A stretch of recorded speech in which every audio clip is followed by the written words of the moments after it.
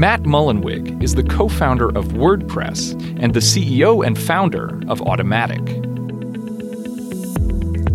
Matt launched Wordpress in 2003, transforming the free blogging software into the most popular publishing platform in the world. More than 27% of the web currently runs on WordPress, making Matt a crucial figure in powering a generation of writers, entrepreneurs, startups, and companies across the globe. Now, everyone is democratizing something. We're democratizing, cool shoe access and democratizing, but we fundamentally thought of how the free press and freedom of speech and communication can bring societies together. Automattic is also the company behind WooCommerce and Jetpack, among other products, with more than 500 employees working from more than 50 different countries. In this illuminating conversation, Matt talks about his journey from open source developer to tech tycoon, revealing the entrepreneurial tools necessary to scale a company as large as Automattic and create world-changing platforms for success.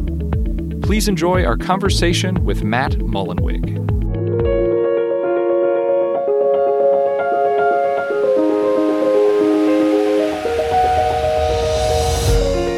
You're listening to the Ivy Podcast by Ivy, the Social University. We are the grad school for life, and our mission is to spark world-changing collaborations by introducing you to the most inspiring people, ideas, and experiences in the world.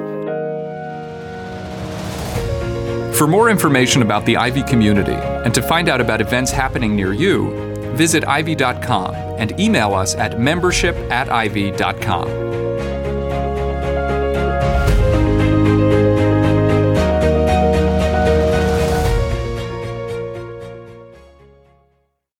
This episode of the Ivy Podcast is brought to you by 8, maker of the 8 Smart Bed. Sleeping is smart. So is a bed that tells you exactly how well you slept last night. The 8 Smart Bed is a 4-layer, high-density foam mattress paired with a smart cover that goes on the mattress just like a fitted sheet. This nearly invisible technology layer has multiple sensors that measure the quality of your sleep and deliver a daily sleep report each morning through the 8 app. The 8 cover also has a bed warming feature that warms each side of the bed individually to accommodate different sleeping temperatures. And 8 connects to almost any Wi-Fi-enabled device in your house. Coffee makers, blinds, smart lights. Did we mention bed warming? Ivy Podcast listeners get $100 off any mattress purchase by entering the promo code IVY at checkout. Visit www.8sleep.com/Ivy to start sleeping smarter today. Well, it's great to have you here. Can you believe 14 years ago that you launched this? I was younger than even some of y'all. But yeah, I've been, WordPress is very much my life's work. So I was lucky to find it at an early age, and I hope to continue working on it as long as I'm able. So start us off. You didn't have a typical journey. You were at school, you were in college, and all of a sudden you decided to take a little bit of a detour. How did that lead to creating WordPress? It's super typical. It's all about being the college dropout, right? I was born and bred till I'm dead, I guess, in Texas. Yeah. It's catchy.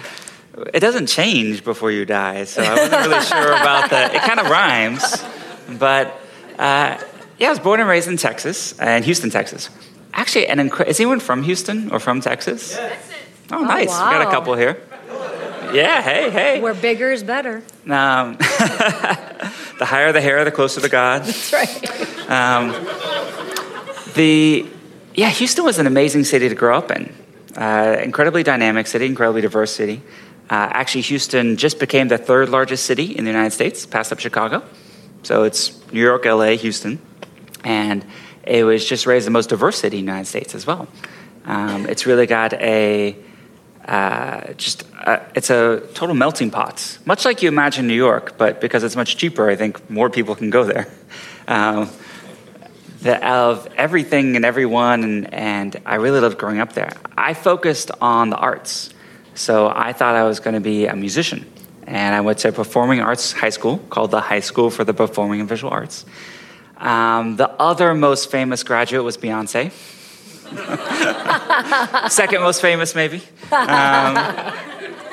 And the girl from the Gilmore Girls, and a lot of people went there. Dancers, musicians, a lot of jazz musicians. So I studied jazz, played saxophone, and got my start making websites for other jazz musicians, usually in exchange for lessons. I would either build them a computer or make a really terrible website. The computers were probably better than the websites. But that was how I got my start, kind of building on the web and doing everything. And that, after a few years, turned into sort of discovering open source. And this idea that there were communities online where it didn't matter that I was, an 18, 19-year-old kid from Houston. People would value on your ideas and your contributions. And that was kind of the currency of this new world. And I was completely enthralled by this. I had a small tribe in Houston. I joined the Linux users group. At the time, Wi-Fi was new, so I was on the wireless user group. We used to drive around the city looking for Wi-Fi access points. We'd do all these sorts of things. But it was a small tribe, maybe like 20 or 30 people that were really passionate about some of the things I was passionate about. And so actually the first time I came to San Francisco, so it's so cool y'all are in San Francisco, I was blown away by, as I'm sure you know, several times a week there's an event like this, or there's just a tribe of people who are passionate about building things. And I moved to San Francisco kind of in the downturn. So it was, I think 2005 when I first moved here. I was 20 years old. And it was a beautiful time because the internet had crashed. So it kind of cleared out the riffraff. The only people who were still around were people who were really passionate about building and the web and the potential of things, which we now know is a huge potential. But at the time, there was it was post.com crash. And there were a lot of people thinking that internet businesses were nothing special or weren't going to go anywhere. But for the folks who cared about particularly open web, open standards, open source, I was able to meet a lot of them here. If you look textbook, you shouldn't have made it. Your company shouldn't have worked. Why did it work? Talk about that process there in the beginning. Yeah, so, when I first moved to San Francisco, so I was in college. I was studying political science, which is actually far more useful for running an open source project than computer science. Hi, Kevin. So I came up here for just a week in the summer because I was visiting a friend. His name was Tontek. He worked on browsers at the time. And I just stayed at his house, crashed. And I still have never ridden a cable car. And I never crossed the Golden Gate at that time. But I visited Yahoo and Google and AOL, all the companies that were huge at the time. And as I returned to Houston after this kind of week in San Francisco, they started to get job offers from them. So they were like, hey, come out. Google had just bought Blogger. So they're like, come work on Blogger and different things. And but the most interesting was this company called CNET. It's gone. Now it's called CBS, but they have an awesome office on 2nd Street. And they said, come work. And because we're a media company, we'll allow you to retain all the intellectual property of your work, which, as you all know, most companies you sign up for, you sign away all of that, including Automatic. If you're a software company, it's important to have the rights to all your software. But as a media company, they didn't really care about any open source stuff I did. And they gave me an incredible job offer. I was making as much as my dad had made after 20 years in the oil business, so 28 years in the oil business. So I moved out. And it was like coming to the land of free air conditioning. It was amazing. I really loved it. And but at CNET, which was an editorial organization, so for those of y'all who remember, they had Download.com, GameSpot, News.com, a bunch of sort of the top editorial sites at the time. But they were threatened and actually very anti-blog. Because the big trend at the time was that blogs were starting to supplant major media and traditional media.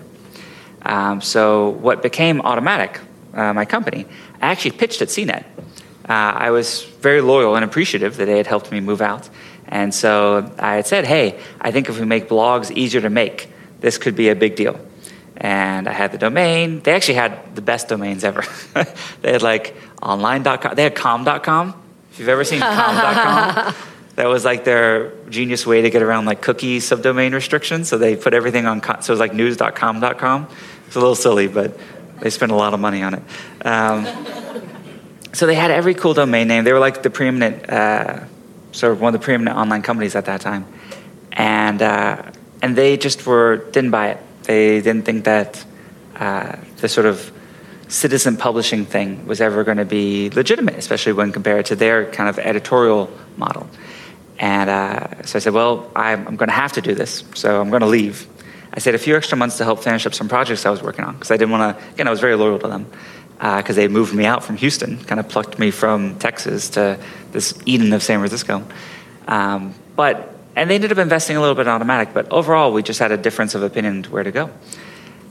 So the idea behind Automatic was WordPress had been around for a few years, but we wanted to create a company that made open source congruent with its business model. So if you look at a lot of open source companies, like let's say enterprise companies like Red Hat, or even some modern ones like Hadoop or Cassandra or something like that, they often say, like, here's an open source version of our stuff. Like, it's free. I joke to you off stage, like, first one's free, like, but don't use that license. It's scary. It'll infect all the rest of your software with this GPL thing. You'll have to release all of your software as open source. So come to this, MySQL did this. Come buy this safe proprietary license. And so in some ways, their business model was in opposition to what made them successful in the first place, which was their community. So we want to see with Automatic, could we create a business where the for-profit and the non-profit made each other stronger in a complementary way, versus them being at odds with each other. And what most commonly happens, which is like a company is created on an open source project, and the open source project kind of gets screwed. So people who don't really know, Automatic offers products and services for your WordPress users.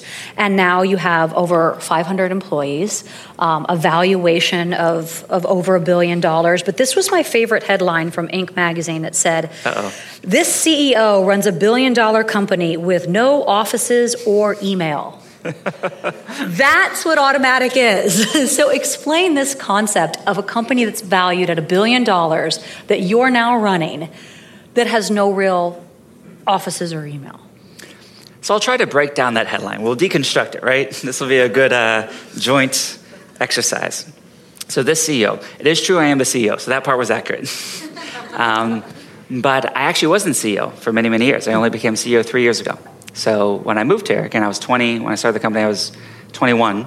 I did a WordPress party and had to get someone else to buy the booze for it. I was very young when I moved. Starting a company, I wanted to bring in someone who was experienced and would help me avoid mistakes.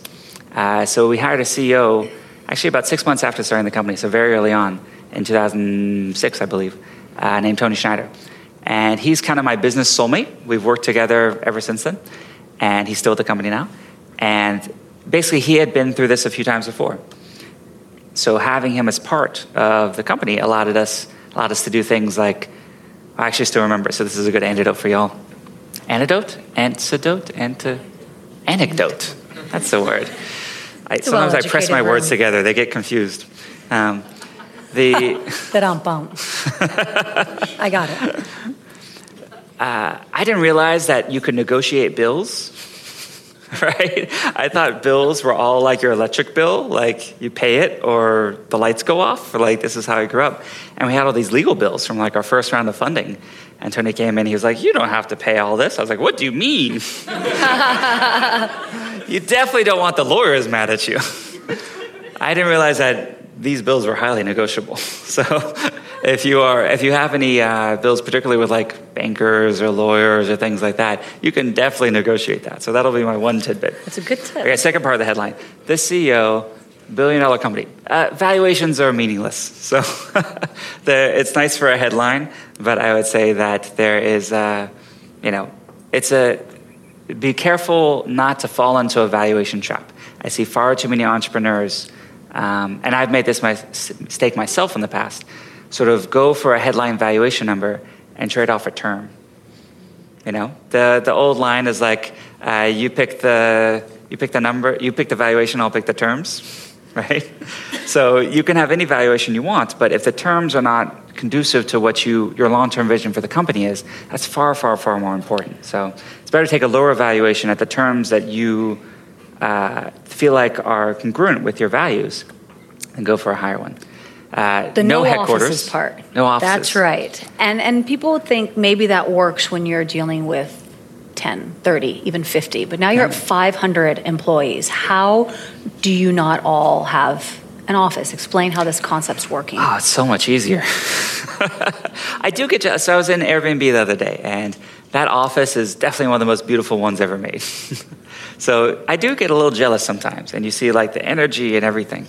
But I will say that you also avoid a lot of drama. Offices, by definition, have a finite amount of space.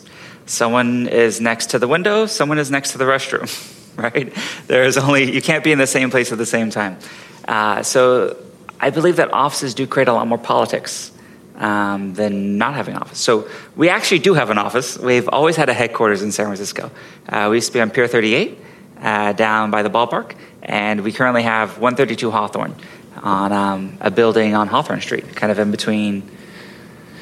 I don't remember anymore. I don't come to San Francisco too much anymore. But part of it was we always wanted to have a home base.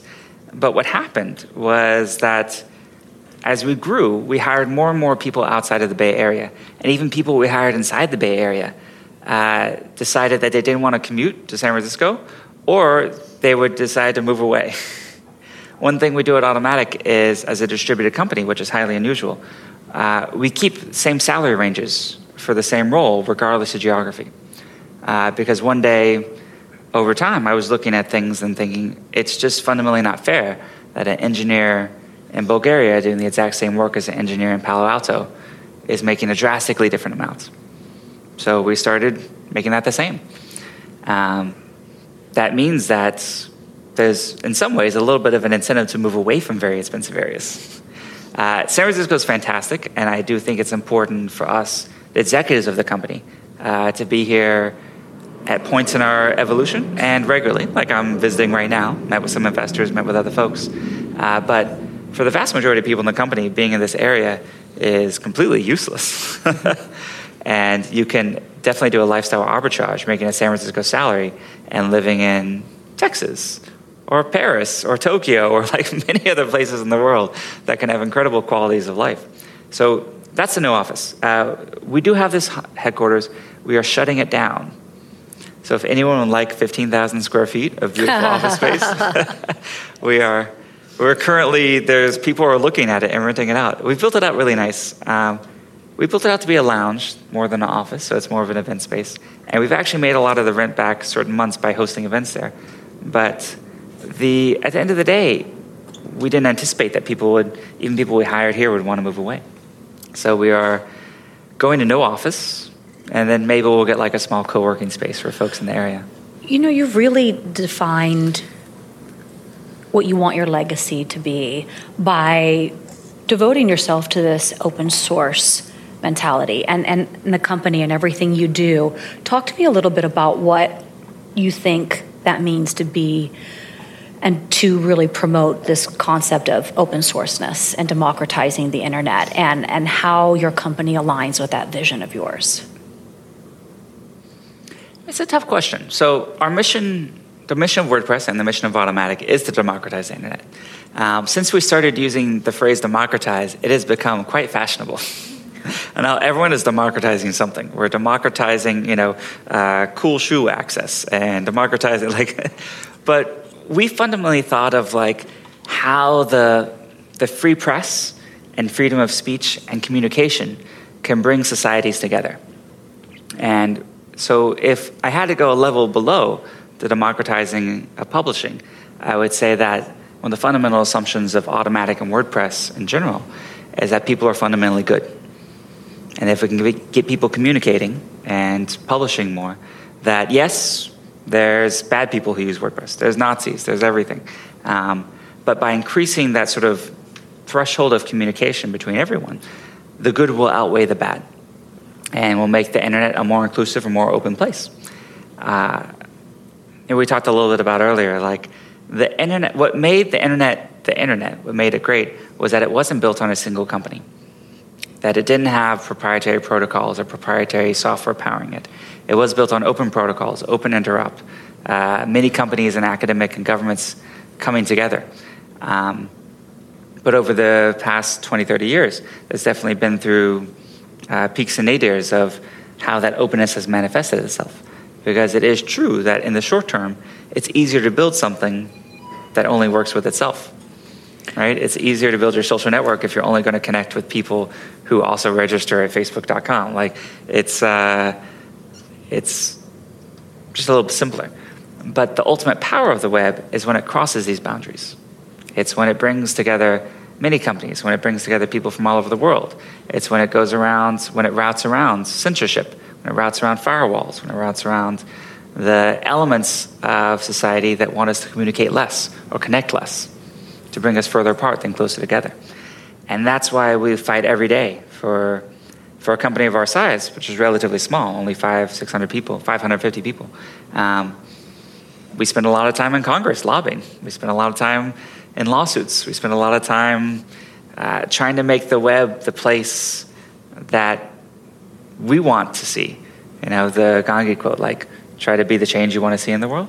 We try to create the web that we want ourselves to live in and that our children to inherit. You've talked about how you spend your time now at Automattic, and you spend a huge chunk of it focusing on hiring people. Mm-hmm. What do you look for in that process? And why, when you're a CEO, are you spending at least a third of your time really looking at every single person to hire that you will probably never see because they don't come to the office? Well, I'll say as a counterbalance to the office thing, we do think that in-person time is important. And we bring the whole company together once a year. We call it the Grand Meetup. That'll be in Whistler this year, up in British Columbia. And individual teams. So in Automattic, the primary unit of work is teams of 5 to 10 people. And those teams get together anywhere from 1 to 3 times per year. So when someone gets hired at Automattic, we say, okay, work from home, but expect at least 4 weeks per year where you'll be on the road, and plan for that. Whether it's with family or pets or plants or whatever you need to do to manage that, we're going to be away from home at least 4 weeks. And for some folks, like executives, even more. What was the question? Oh, hiring. Hiring, exactly. Hiring. Who here hires? Just out of curiosity, like, who here is starting a business? Who here has used WordPress? Oh, that's even better than the 28%. This is a smart crowd. It is. I know. We stepped it up for you. Well, now you know what to do as your homework if you didn't raise your hand just then. But end of the day, you know, I don't think actually spending a third of your time as a founder or CEO on hiring and recruiting is unusual. And many of the best CEOs who I've met or spoken to, even of companies in the tens of billions of dollars, far beyond where we are, still devote a big part of their time to that.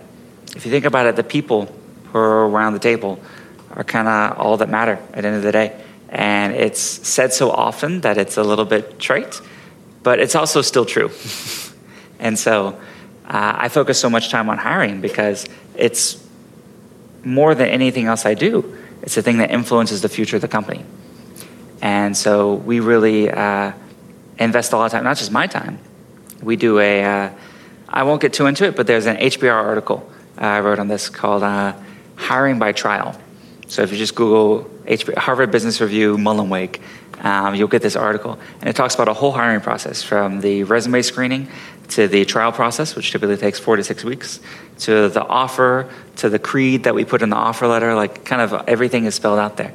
And I think that any company, whether you're hiring remote or in person, should adopt something like this, because too much of our hiring is either implicitly biased or it's not unusual. I talk to other friends at other companies that, will typically have a 25-30% rate of people they hire that end up not working out.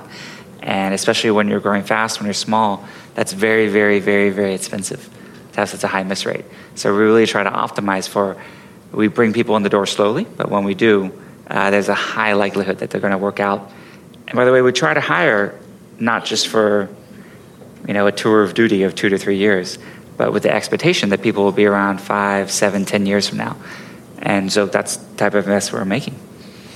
When you look at the future of the web, where do you see that going in ways that maybe other people don't see because of your experience having built WordPress? I think, and I haven't been doing this that long compared to some of some people I know. But being passionate about the web from a very young age, I was able to see a couple cycles. There was a point when, just like today, there on billboards, people put like a Twitter handle, like at something something. There was a time not that long ago when people put AOL keywords, and AOL was seen as a completely unassailable incumbent that no one could ever dislocate or unseat. So the one thing I would say is that whatever you think today is the incumbent, that it's an unimaginable for anything to replace, whether that's Facebook or Google or Amazon or maybe the people that we can name, they 100% will be replaced. That's the only thing that I'm certain of. And it'll come from someplace you don't expect. So the trend, the super trend, though, that we've seen is that computing brings people together, and open source as a way of developing and a way of adoption of software is fundamentally, well, it's like we talked earlier about what is open source. And the best analogy I like to make is that just like the United States has the Constitution, but then we have the Bill of Rights. It gives us freedom of speech, freedom of press, freedom of association. Open source is like a Bill of Rights for software. And the more and more that so much of our lives are governed by software, and governed not just in like a legal sense, like we live in a state or a country, but governed that we are beholden. When our phone buzzes, that elicits a response in our brains. The way that what is shown in our newsfeed, what is who is able to contact us and how that interaction happens. I mean, form dictates function. And the interfaces, the decisions that are made in the software dictate how our very lives are conducted. And I worry long-term about that being a blocked box, about that being something that we're not allowed to modify or own or see how it works. Self-driving cars is a great example. Statistically, I think self-driving cars will be 10 or 100 times better than humans driving cars. As a driver myself, I'm sure of that. Now, but at some point, statistically, someone's going to die. A self-driving car is going to hit someone. How do we unwind that when the algorithms and the data driving those algorithms are proprietary? How do we know who's culpable for that? Who pays the insurance? These are questions that I feel like if we have a computing infrastructure, whether that's our phones, our cars, our news feeds, our bandwidth, that is beholden to shareholders instead of the people, it will be fundamentally misaligned over the long term and will create a society that is in some ways very scary. I want to do a quick, almost rapid fire with you. You've made some of the greatest lists, Forbes 30 under 30, 40 under 40. You've been pointed out. I know, they're getting older and older every year. It's great. As long as you keep making the 100 list. under 100 is probably the next one. Just keep making the list, Matt. So let's go through quick rapid fire to pick the brain of a guy who makes those kinds of lists. Number one, the entrepreneur you admire most and why? Someone who I've been fortunate to meet a lot of times, and every time I learn more about him, I'm more blown away, is Jeff Bezos. He just, there's many valid criticisms of Amazon and their failures like the Fire Phone and everything that they've done. And I don't mean to say that they are sort of heir apparent to any of the computing trends. But the way that he in particular has approached many elements of the business, I admire. 2, biggest mistake you've made. Biggest mistake I made. I was living in San Francisco and had no money, and I was paying all the WordPress bills out of a credit card, which was beginning to max out. And I got this email that said, hey, if you put these links on your website, we'll send you $2,000 per month. That is very obvious to everyone here. But at the time, there was no web spam. And I feel so old saying this. So I was like, oh. And he had some story where like, oh, people are stealing our content and ranking higher for us. And I was like, all right. And I used actually a new CSS technique to hide the links. I thought it was very novel. My friend now, Matt Cutts, who used to run anti-web spam at Google, was like, oh, we hadn't seen that one before. but it had these links on WordPress.org. WordPress was removed from Google. It did not show up in search results. We were completely blacklisted. And because now, in hindsight, we were essentially enabling web spam. I imagine those articles of mesothelioma were completely legitimate, but also shows that you can perhaps turn some of your cognitive or critical faculties off if you're in a desperate or situation or for a check. And so at the time, it was very much in debt and financing everything. It was very, very close to the ground there. The happy ending, so we were removed. I removed it all. I returned the money, and we were reinstated into Google. And it was the inspiration for our first product, which is called Akismet. Many people don't know this. Before WordPress.com, I wrote the system called Akismet, which is an anti-web spam system. So in my very Catholic upbringing, it was like my way to pay penance for spamming the web a little bit. I was like, I will help unspam the web for a little bit. And now what we would call machine learning, it's an anti-spam system that's maintained 5 nines of accuracy over a decade now, which for anyone who works in machine learning or anti-spam knows that is highly, highly unusual. But if you run a WordPress site, you probably have it. And if you use many other services, they essentially use the Akismet API to keep spam off their service. So 3, what scares you? I know, these were supposed to be rapid fire. That's Sorry right. for my long answers. Very thorough, though. 3, what scares you? It sounds kind of weird, but I've always been really scared of damaging my hands. That's fascinating. Why? Because that's how you work? Everything good I do is with my hand. No, it happens. I'm telling all these old stories. I don't usually talk about the past this much. I'm a little nostalgic because I'm in San Francisco, and I feel like this is a little bit of a younger crowd. So I do want to impart that at one point I was in your chair going to every single event in San Francisco, 19, 20, 21 years old, just trying to figure it all out. How old are you? You're 30? I'm now 33. 3? Yeah. You make it sound like you're 73.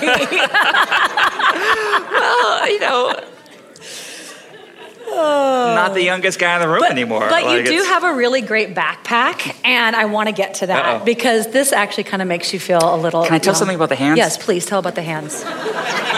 Please.